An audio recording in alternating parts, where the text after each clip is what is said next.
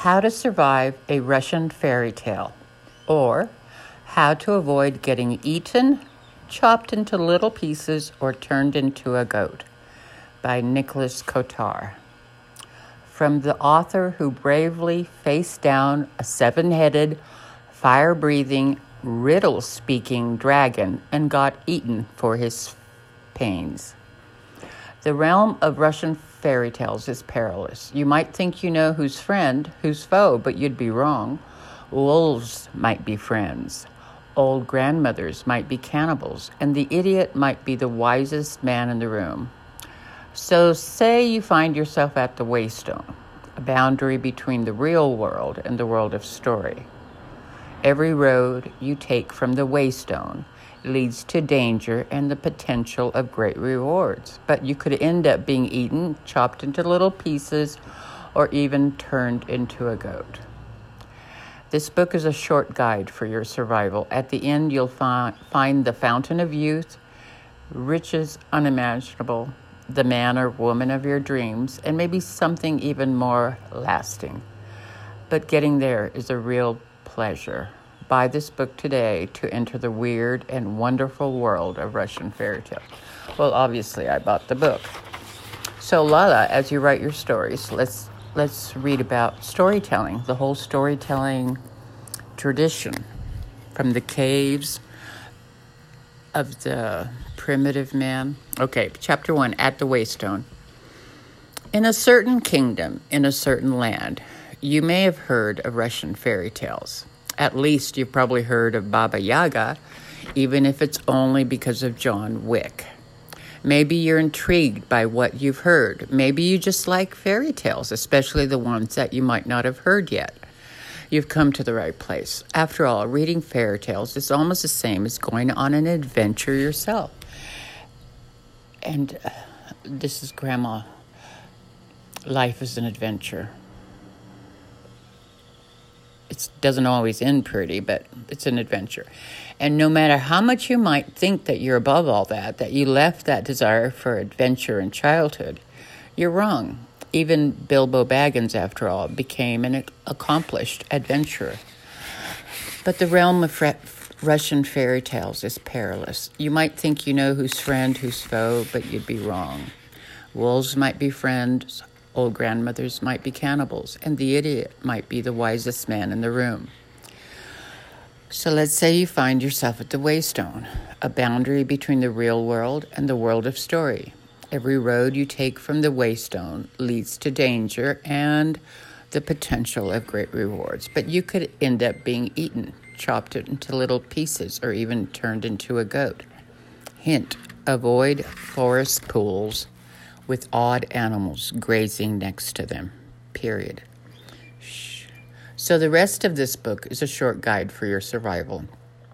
At the end, you'll find the fountain of youth, riches unimaginable, the man or woman of your dreams, and maybe something even more lasting. But getting there is the real pleasure. Welcome to the weird and wonderful world of Russian fairy tales. True to life. That was my postscript.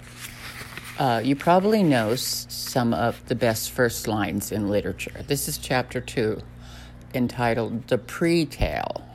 They're like the prequel of a movie series. It was the best of times, it was the worst of times. That's from A Tale of Two Cities. Call me Ishmael, Moby Dick. All happy families are alike. Each unhappy family is unhappy in its own way. Anna Karenina. Oh, wait, I have an insert here. I was listening to Salman Rushdie, the author, on Masterclass, and he said, you can't write about happy families or happy people. There's nothing to write about. There's no valence in them. That's true. Each unhappy family is unhappy in its own way. From Anna Karenina. But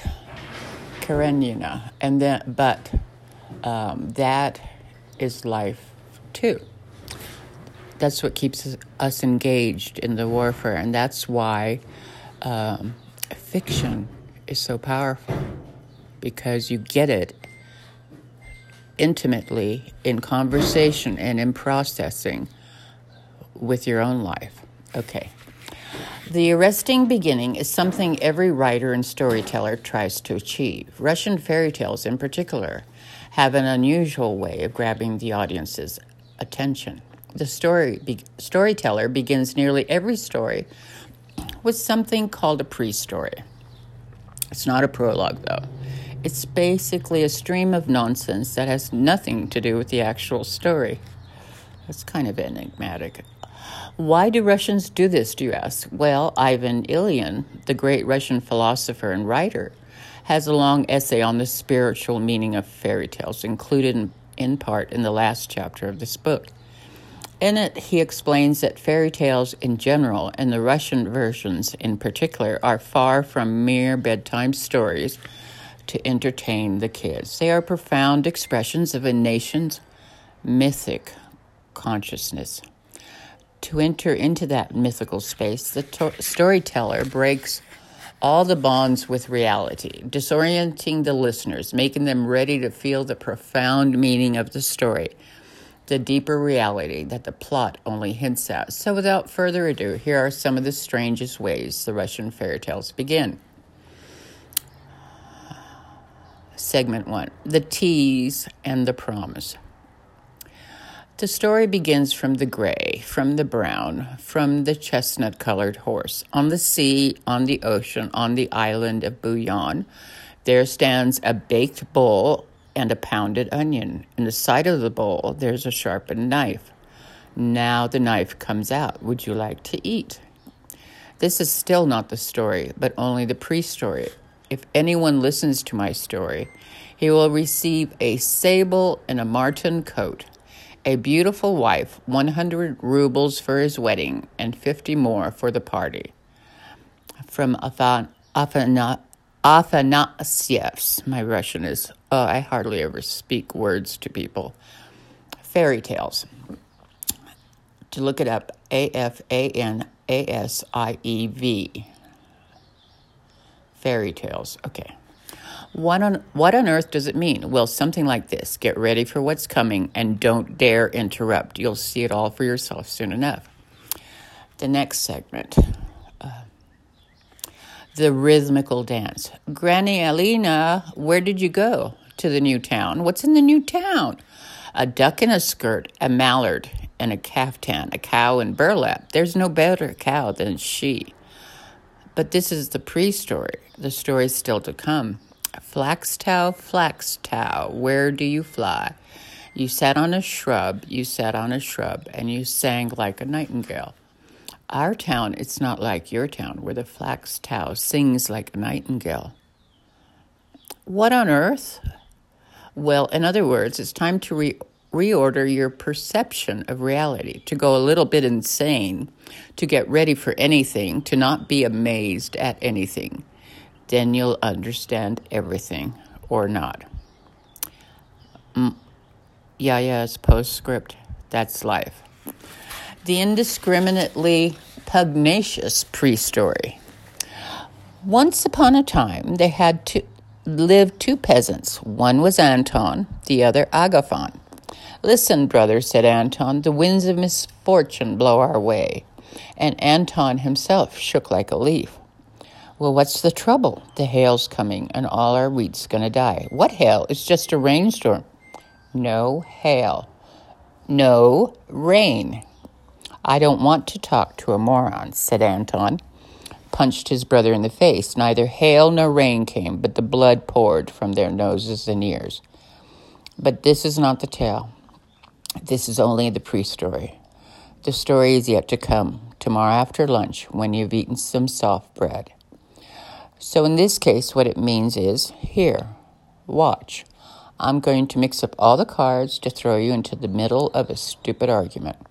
After this, you'll be much more willing to believe the incredible events of my story.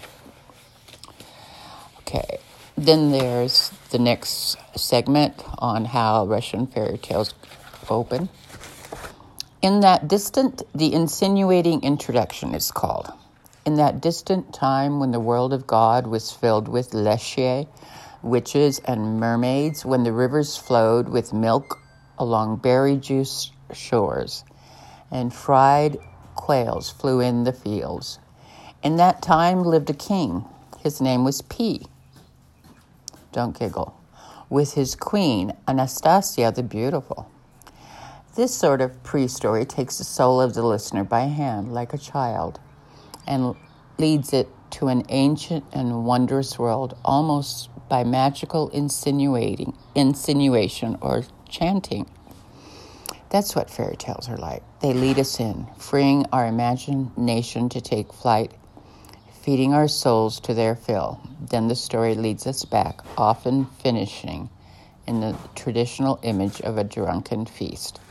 And there I was, and I drank the mead and the beer, but it all flowed down my mustache and not into my mouth. That means the story is over, and it's time to get sober from our momentary story drunkenness. After all, we were not really drunk. All the liquor missed our mouths completely. Chapter 3, a phrase book for the world of fairy tales. So you've made it past the crazy pre-story, but you still might be a bit confused as you enter the perilous realm of Russian fairy tales. Russian epic poetry has a specific language that even some Russians find difficult to understand. It gives the stories part of its epic feel while also grounding it in a very earthly reality, even if that reality is sometimes hard to decipher. To help you out, here's a cheat sheet, just in case you ever found yourself lost in the world of Russian fairy tales. Important phrases for travelers in Russian fairy tales. I'm very angry. I'm going to chop it down to a stub. Sounds. Here's another one. What a gentleman. Your bow is well studied. Your cross is straight from the book. A dangerous woman, a wolf's meal. He's in shock. He shakes his golden curls. He clicks his bejeweled fingers. I'm beside myself. My warrior's heart is boiling. Bad dog or any animal. You bag of grass. Would you like to play a game? Should we not play checkers chess, those tablets of gold? Who is that person? What sort of stink comes from behind my stove? Hi. Hail, you brave young warrior. He opened the door. The door swung around his ankle. Sorry I'm late. I traveled a straight road, but how that road has lingered. Wow. I like that one. He's upset. That became for him a great sorrow. It seemed a horrible grief. She's a ditz. A woman's concerns are dazzling, and mercurial. As a woman, I guess I have to admit it, but okay. Come to think of it, I'm not sure how much of this is useful, but I'm definitely going to start greeting everyone as brave young warriors. And I think I've found my favorite new insult. You bag of grass. Grandma used to say, you waste of skin, but that was mean and pretty dark. Okay, chapter 4, Baba Yaga. So you survived the pre-story, and you even have a dubious phrase book for unexpected encounters in the dark forest. It's time to meet some of the denizens of that forest. I've got to check the laundry. Let me go move the cycle. Oh, it's a little off balance. Let's see. It'll work. Okay, let's do it.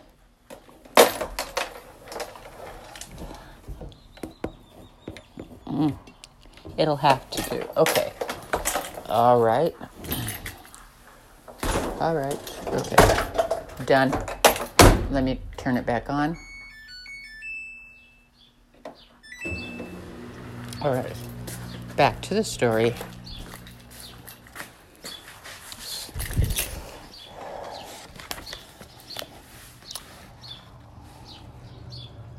It's time to meet some of the denizens of the forest.